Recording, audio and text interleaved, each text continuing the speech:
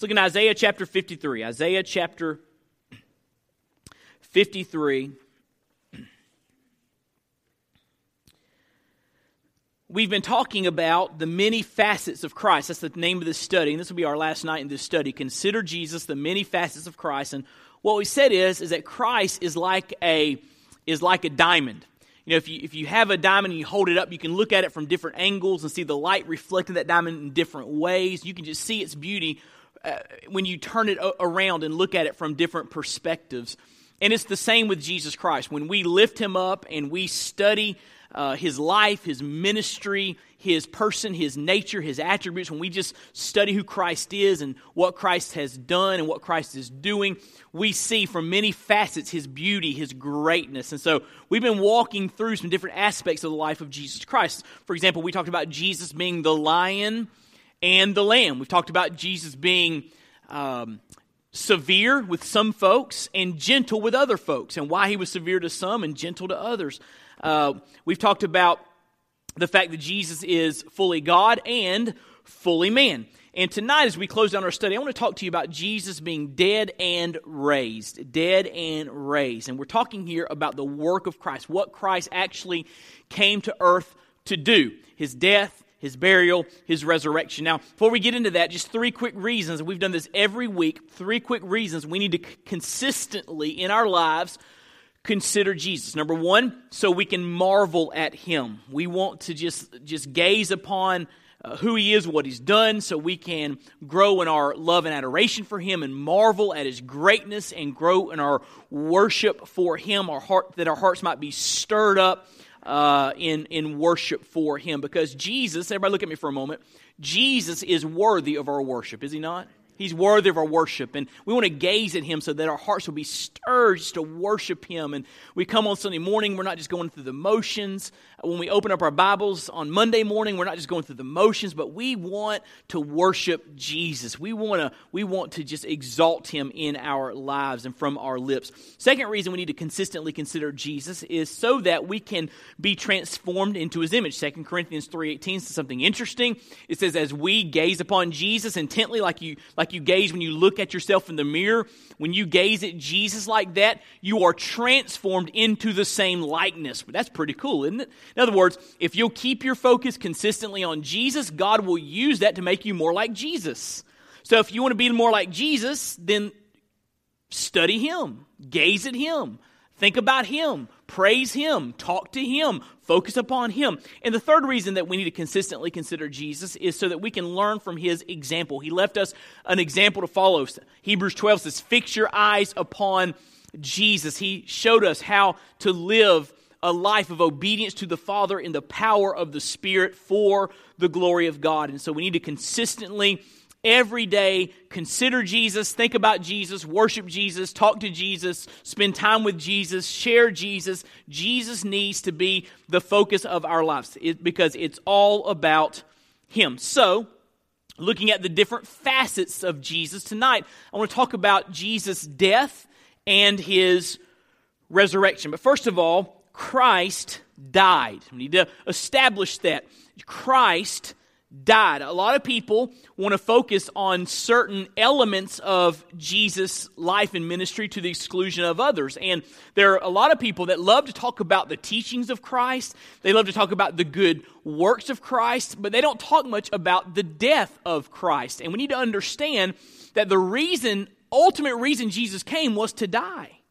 He came to seek and to save that which was lost. And for Him to do that, He had to die for guilty sinners. And so you can't play this game of just focusing on this aspect, saying, oh, Jesus was a good moral teacher, but ignoring His death on the cross, because His death on the cross is central to who He is and why He came. So we need to emphasize the death of Christ. It is the central theme. You may want to write this down. This isn't in your notes. The death of Christ is the central theme of the redemption story. You might say it's the hinge on which our salvation swings. If it were not for the cross, you and I would be lost and in our sins. Christ had to die for our sins to be paid for so that we could be forgiven. And so, the death of Christ, the central theme of the redemption story. We're going to see in a moment, the Old Testament pointed to the death of Christ. The New Testament explained and described the death of Christ and gives us the implications of the death of Christ. Let me show you how important the death of Christ is in the redemptive narrative. Matthew devoted 33% of his gospel to the last week of the life of Jesus. Think about that. 33% of his gospel, and it's 28 chapters, right? 33% is focused on that last week, the week when he died at Calvary. Mark devoted 37% of his gospel to the last week of Jesus' life.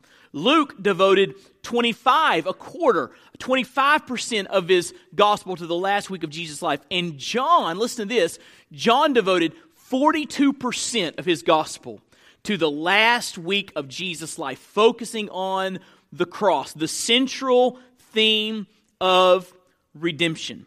And there are 175 direct references to the death of Christ in the New Testament. 175 direct references to his death. So this is something important that we need to understand and really praise God for. So let me give it to you like this. Let me say it to you like this. Christ died for our sins as our substitutionary atoning sacrifice. There's some big words in there, but they're important words.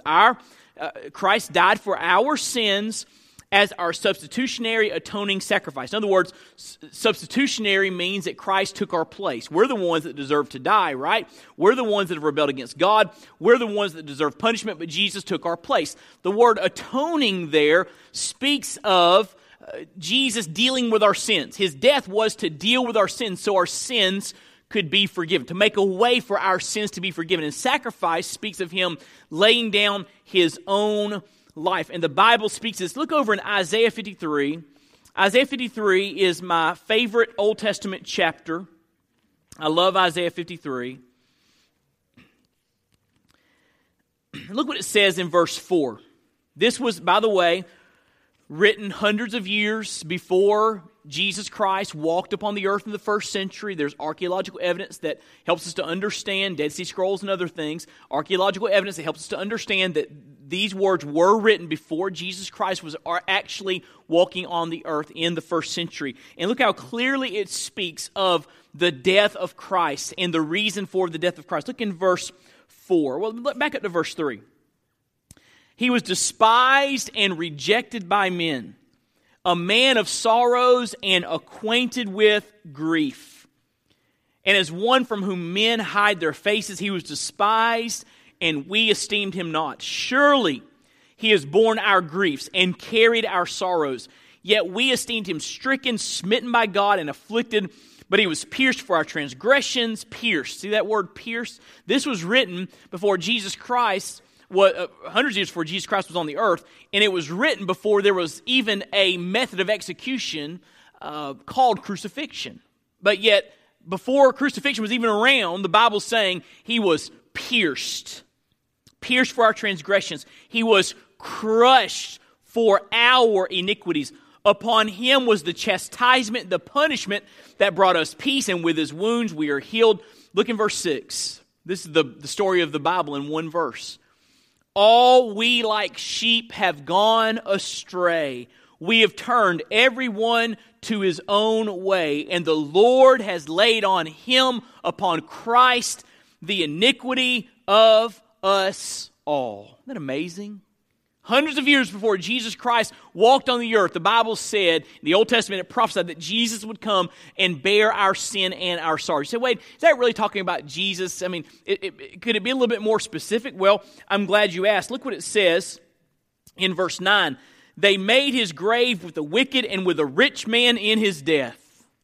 You remember the Bible said in the Gospels, a rich man named Joseph of Arimathea took Jesus down and put him in his tomb. Amazing details written prophetically hundreds of years before Christ actually walked upon the earth. And so this Old Testament passage and other Old Testament passages, Psalm 22, other places speak of Jesus Christ dying for our sins. Now, fast forward to Romans chapter 5, verse 8. This is one of those verses you ought to have memorized if you don't. Write it down on an index card or something and put it on your bathroom mirror, put it on your dashboard in your vehicle. But Romans chapter 5, verse 8, the Bible says, "But God shows His love for us in that while we were still sinners, Christ died for us." Now, you know what I love about that verse? That verse reminds us that Christ didn't die for us because we're good. He wasn't just doing us a favor because we're worthy of that. He died for us even though we're sinners. That's how much He loves us. Even though we don't deserve it, He died for us. That's love, right? That is amazing love. Now, to kind of drive that point home, let's just say that I pushed one of my children out of the way with a car coming down the road, saved my child's life, but I got run over by the car and died. Now, you would all say, that's noble, right? A dad saving the life of his son, that's noble that he did, that he gave his life for his son. And you would probably think that was a good thing. But what if I decided to go to a prison, and I went to death row, and I died for a hardened murderer? Probably you would think, well, that's a waste. Why would Wade go and die for this murderer? You see, Jesus died for us even though we don't deserve it, right? And that's amazing love. That's what this passage is all about. Now, again, fast forward to, let's look at 1 Peter 2:24. 1 Peter 2:24. We'll look at one more verse here near the backs of your Bible. 1 Peter chapter 2:24. Chapter 2, verse 24. Love this verse. The Bible says, He Himself, Jesus, bore our sins in His body on the tree, on the cross, that we might die to sin and live to righteousness. By His wounds you have been healed. So on the cross, Jesus Christ took our sin on Himself and died in our place to take the punishment that you and I deserve. Now, let's just talk for a minute about different aspects of the atoning death of Christ. These are different things the Bible mentions about His death that are important to understand. First of all, let's talk about propitiation. Propitiation. Let's say it together. 1, 2, 3. Propitiation. Now, that's a big word, right? But so is refrigerator. And you know what a refrigerator is, right? Well, you need to know what propitiation is. This is a very important biblical word, and it's all in the Scriptures. But let's look in 1 John 2. We'll look at one verse. 1 John chapter 2.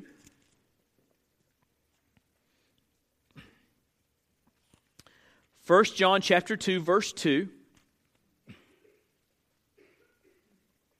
Speaking of Jesus, our advocate with the Father in verse 1, but in verse 2 it says, He, Jesus, is the propitiation for our sins, not for ours only, but also for the sins of the whole world. So Jesus Christ is the propitiation for your sins, my sins, the sins of the whole world. Now, what in the world does that mean? What does propitiation mean? It simply means that Jesus Christ became the object of the wrath of God in our place. It means that Jesus satisfied God's wrath so we would not have to face God's wrath. It means that He took all of our punishment that our sin deserves. He took it all on the cross for us. That's what propitiation means. And so God poured out His wrath against our sin when it became the sin that Jesus took on His shoulders. He poured all that wrath out so that we don't have to fear His wrath. Jesus satisfied the wrath of God. That's the doctrine of propitiation. J.I. Packer in his book, Knowing God, calls this the heart of the gospel, that Jesus Christ satisfied the wrath of God. And so on the cross, think about this, on the cross, God the Father was pouring out His wrath upon God the Son, which makes the doctrine of the Trinity very, very important, right? Because if the Trinity is not true, if you don't have three separate persons, one God, but three separate persons that all possess that essence of godness, then at the cross, nothing would happen. But because there is God the Father, God the Son, God the Holy Spirit, on the cross, God the Father was pouring out His wrath on God the Son, taking our wrath for us, taking our wrath in our place. So Jesus Christ became the object of the wrath of God. The reason I say that is because there are people in religious circles that are called modalists when it comes to the doctrine of the Trinity. And they believe that Jesus was one person at a time. So, for example, he was God the Father for a while, and then he changed from being God the Father to being God the Son, and then after he was God the Son for a while, he became God the Holy Spirit. He was one mode at a time. If that's true, the cross is meaningless. Nothing was happening on the cross. But the doctrine of the Trinity is a gospel doctrine. It's not just something interesting to talk about. At the cross, God the Father was punishing God the Son in our place. See how important that is? And so, that's the idea of propitiation, all right? Jesus satisfied the wrath of God, took the wrath of God in our place. The second word is the word redemption. The word redemption, look what it says in Ephesians chapter 1. Ephesians chapter 1.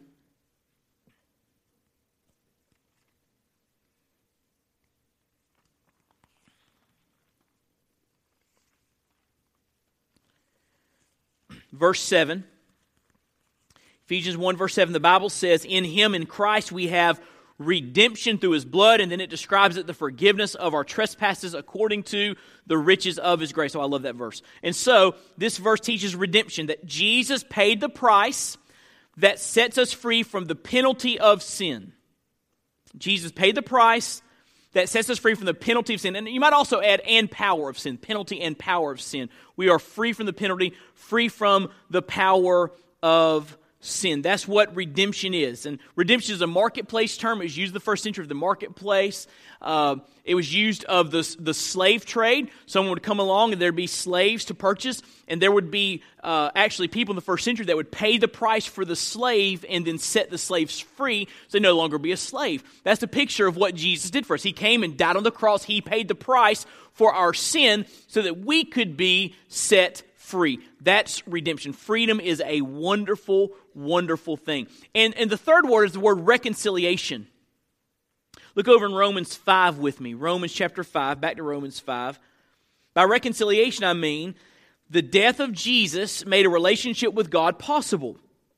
Our sin separates us from God. Isaiah 59:2, right? There's a wall of impurity, our sin, between us and a holy God. With sin in our life that's not been forgiven, there's no way we can be in the presence of God. No way we can have a relationship with Him. No way we can call Him Father. And so here's what the deal. When Jesus died on the cross and we embrace Him as our Lord and Savior, He took that barrier away. He washed our sins away. So now we can come into the presence of God. We can have a relationship with Him. Listen to what it says in Romans chapter 5. Look in verse 9.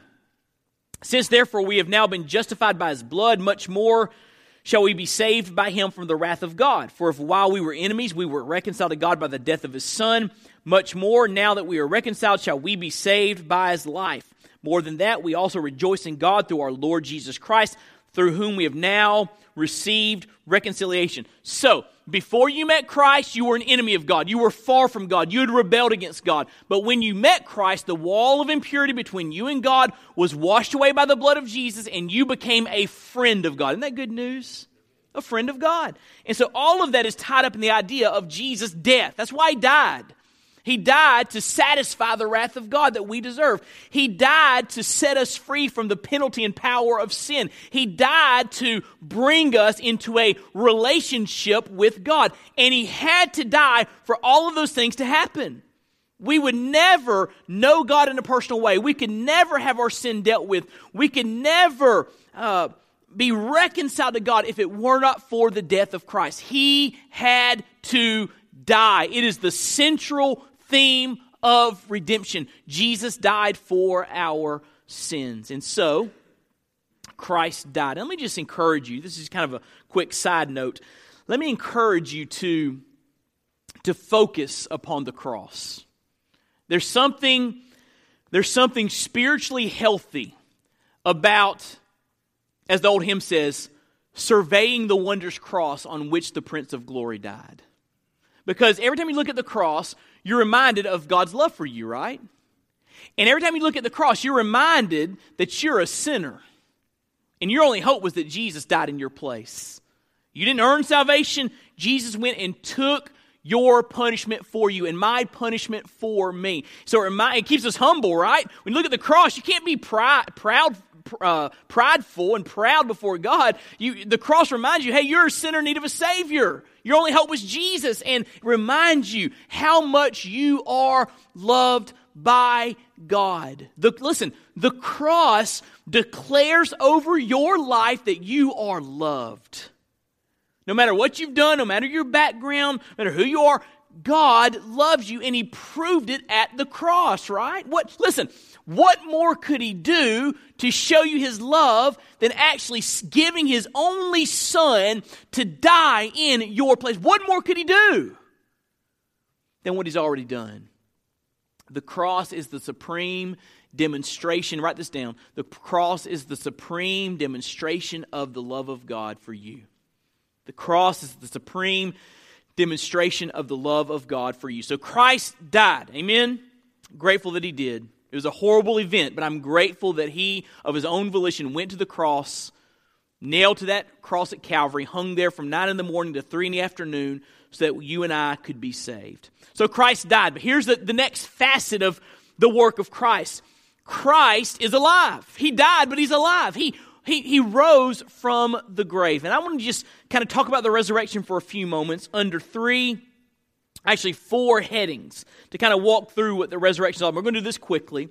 But number one, I want to answer this question. Why is the resurrection so important? Why is it a big deal that we understand the resurrection and that we celebrate the resurrection? Well, look over in 1 Corinthians 15. Paul addressed this very issue. New Testament book right after Romans. If you're in Romans, you can just keep turning over to 1 Corinthians. 1 Corinthians 15. Paul wants us to understand how important the resurrection is. Starting there in verse 14.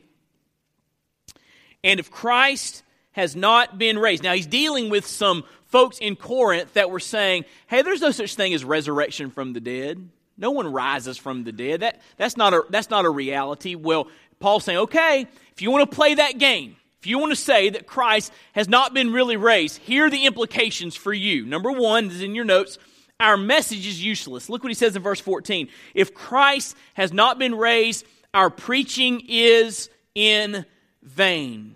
That'd be really disheartening if my preaching was in vain. I don't know how many. I've preached hundreds and hundreds of sermons and spent hours upon hours studying God's Word.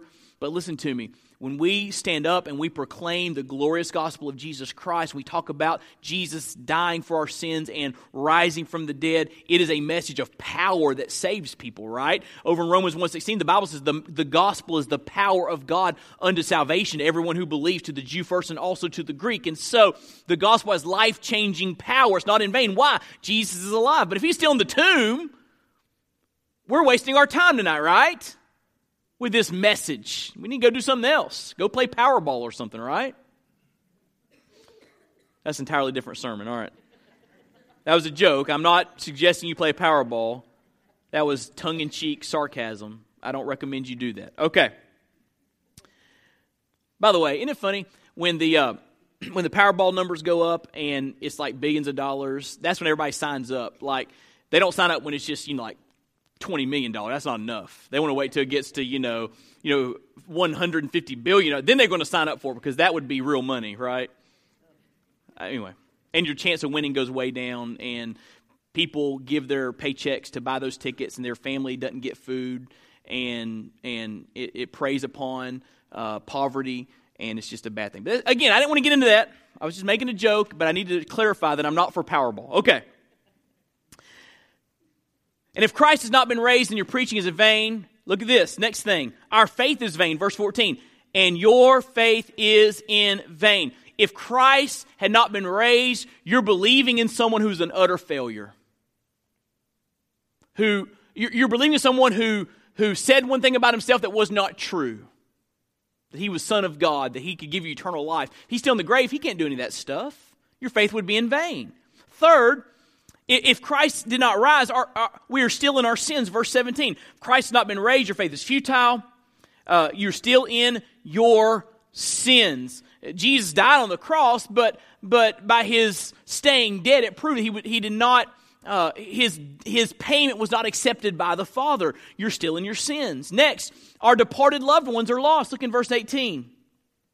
Then also those who have fallen asleep in Christ, those who know Christ, have perished. Next, the apostles are false witnesses. Verse 15. Look what it says. We are even found, Paul says, to be misrepresenting God because we testified about God that he raised Christ, whom he did not raise, if it is true that the dead are not raised. So he's saying, if Christ were still in the tomb, if resurrection was not a reality, then our preaching is false. And then, if Christ did not rise, we are to be pitied. Look at what it says in verse 19. If in Christ we have hope in this life only, we are of all people most to be pitied. If resurrection is not a future reality based upon the resurrection of Jesus Christ, if we don't have hope beyond the grave, then this life would be miserable. Wouldn't it? Listen, if this life was all that we had, that would be miserable, would it not? If all your hope was in this little short life, and all of the hardship and all of the physical ailments and how brief life is, it would just be hopeless if resurrection were not a reality. And so it's a big deal that Christ has been raised. Look what he says in verse 20. But in fact, Christ has been raised from the dead. So he said, hey, listen, take a deep breath.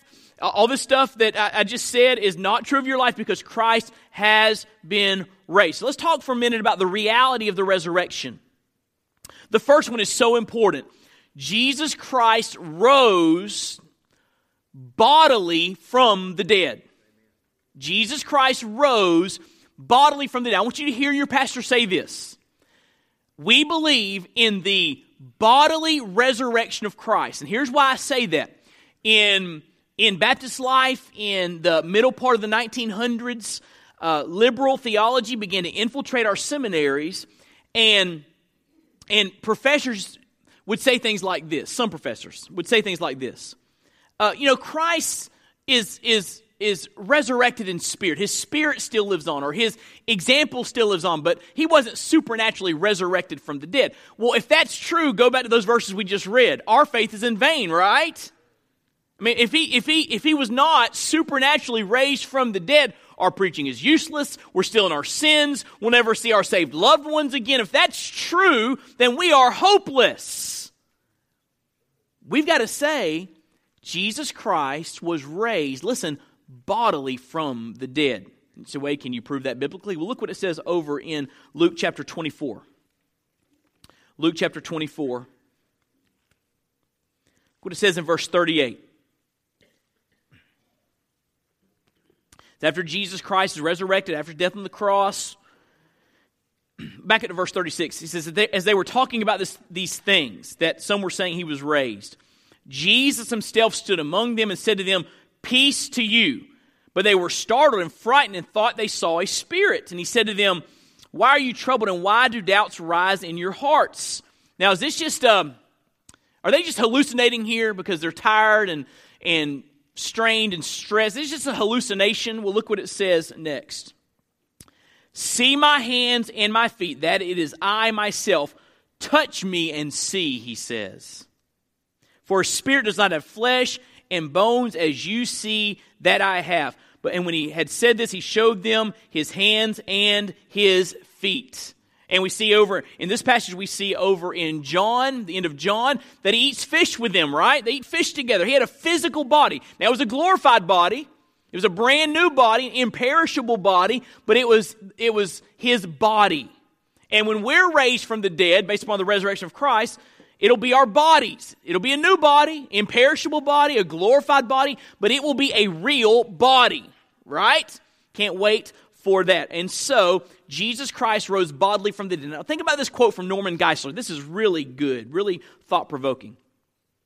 The only objective way the world could know that Christ rose was if he rose in the same material body in which he died. In other words, how could we have any assurance he rose if his disciples didn't see him alive in his body? And so it's objective evidence, the reality of the resurrection. And there's more evidence related to the resurrection.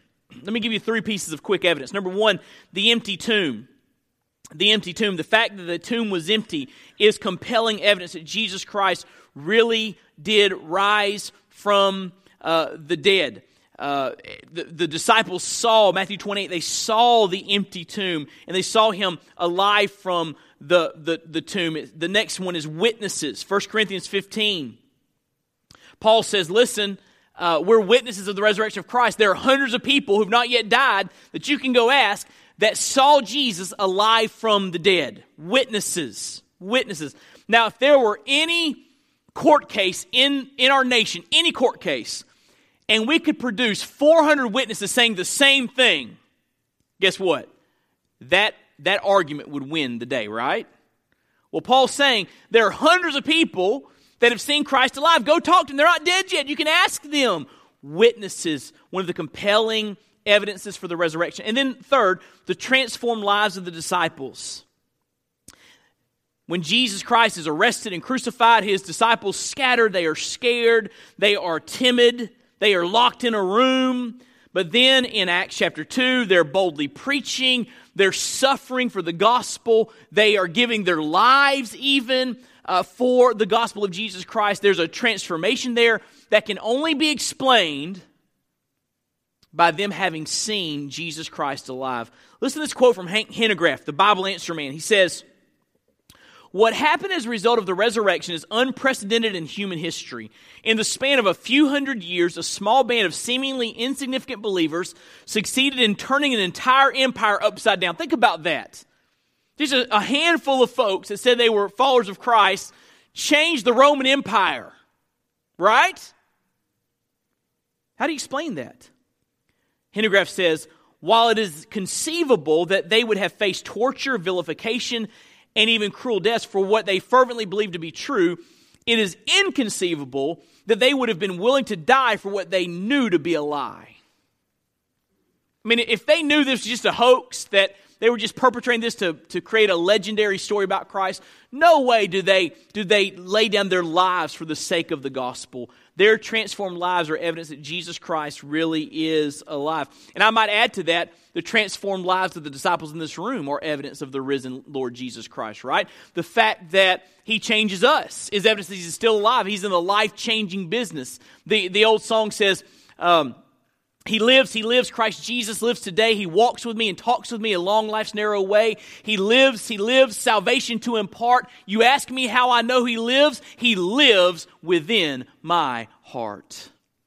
We know he's alive because of the way he changes our lives.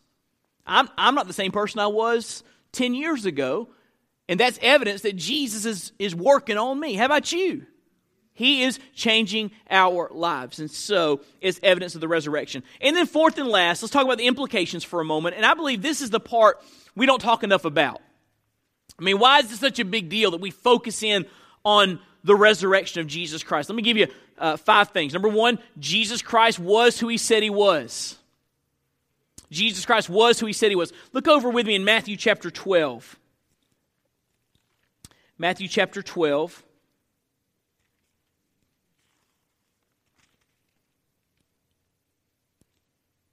Verse 40,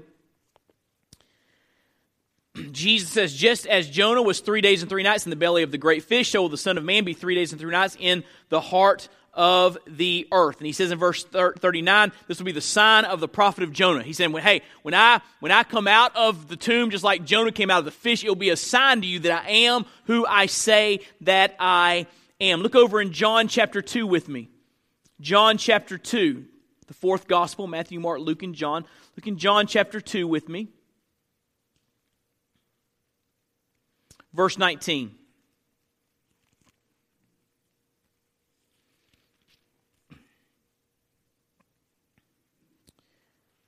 Look, verse 18. I always do that. I back up one verse. I like to mess with Bob in the sound booth. John 2, verse 18. So the Jews said to him, what sign do you show us for doing these things? Jesus answered them, destroy this temple, and in 3 days I will raise it up.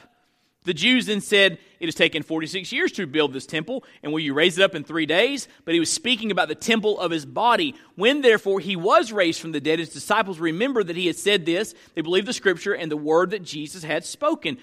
Jesus' resurrection proves that he was who he said he was, the Son of God, the great I am, that had taken on human flesh. And there's other places we could look at, but Jesus Christ was who he said he was. The second implication is this: death has been defeated. Look in 1 Corinthians 15. 1 Corinthians 15. I have some other verses for you to look at in your own time, but 1 Corinthians 15, verse 54.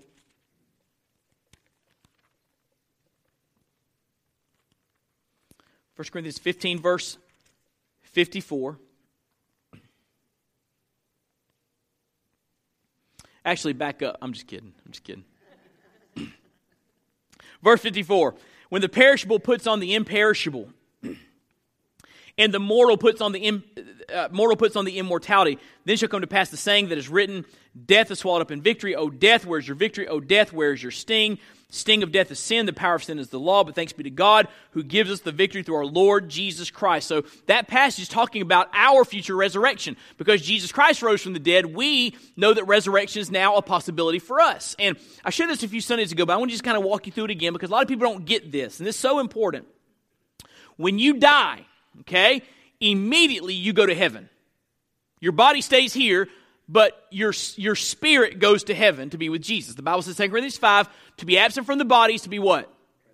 Present with the Lord. So the moment you die, you're in the presence of Jesus. Isn't that good? That's good news, isn't it? I mean, we don't have to fear death. We go to spend time with Jesus. But when the end time scenario is unfolding, there's going to come a moment when Jesus Christ returns. That's called the second coming of Christ. And listen to me, he is coming back. He's going to set everything right. When he comes back, at that moment, the Bible says our bodies, we just read it there, are going to be raised, our bodies that dissolved into dust. They're going to be raised. He's going to put it all back together, okay? And those new bodies will be imperishable, immortal. They will be the bodies that we enjoy eternity in. So at that moment when our bodies are raised, our spirit will be reunited with our body. And we go to heaven in that brand new body and get to hang out forever in that brand new body. That's pretty cool, isn't it? You say, well, Wade, what age will my new body be? I don't know. Bible doesn't say.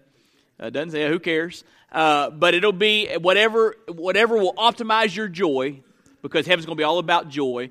That's how old your body will be, okay? And so that's going to happen. But that is based upon the fact that Jesus Christ was raised. Because he was raised, we can count on our resurrection, which means we don't have to fear death, right? We don't have to fear death. He's going to defeat it. He has defeated it. He's going to come back and raise our bodies from the grave. So death has been defeated. It says there, O death, where is your victory? O death, where is your sting? We do not, listen, followers of Jesus Christ do not have to fear death. I'm telling you, I'll be honest with you, I don't fear death. I really don't. Now, sometimes I concern myself with how I might die, okay? I don't want to hurt, do you? All right, I don't want to hurt, but I'm not scared of death. It's just a step. It's a pathway into the very presence of God, and we need to understand. Need to understand that. Here's the third thing. Jesus is reigning. Because he's alive, he's reigning. He's reigning. If he was still in his tomb, he wouldn't be the King of Kings and Lord of Lords, would he? He wouldn't rule and reign the universe. But in Ephesians 1 it says that the earth is now his footstool. He's reigning above everything because he is alive. If he were still dead, he could not rule and reign as our King and our Lord. So Jesus is reigning because he is alive. Fourth, Jesus, because he's alive, is active in our lives today. Over in Hebrews 7:25, it says he lives daily to make intercession for us. Because Jesus is alive. Now here's some really good news. You ready? Because Jesus is alive, he prays for you every day. So Hebrews 7:25 says he daily lives to make intercession for us. Isn't that cool? Jesus is praying for you. I read a quote recently from a pastor named Robert Murray McCheyne. He was a Scottish pastor in the 1800s. He said this. He said, if I could hear Jesus praying for me in the next room, I would fear nothing. If I could actually, think about it, if you could actually hear Jesus praying for you every day, we'd fear nothing, would we? He said, and yet he's praying for me. I need to remember, I don't hear him, but he's praying for me. I ought not to fear. Jesus is praying for me. He's alive. He's risen. He's active in our lives. He's praying for us. He's working in us. He's changing us. He's fellowshipping with us, all because he's active in our lives, because he's resurrected. Here's the fifth thing. Fifth implication, Jesus saves. If Jesus Christ were still in the tomb, he could save no one, could he? Save no one. He's a dead man. How can a dead man give life to people? How can a dead man give eternal life? How can a dead man give life beyond the grave? How can a dead man save? He can't. But because he is alive, he saves. Over in Acts 1 verse 8 it says, we are his witnesses in Jerusalem, Judea, Samaria, the uttermost parts of the earth. Jesus said, I want you to be my witnesses in Acts 1:8 because I'm alive and I am still in the saving business. So those are the implications of the resurrection. There are more, but those are the ones I wanted to share with you tonight.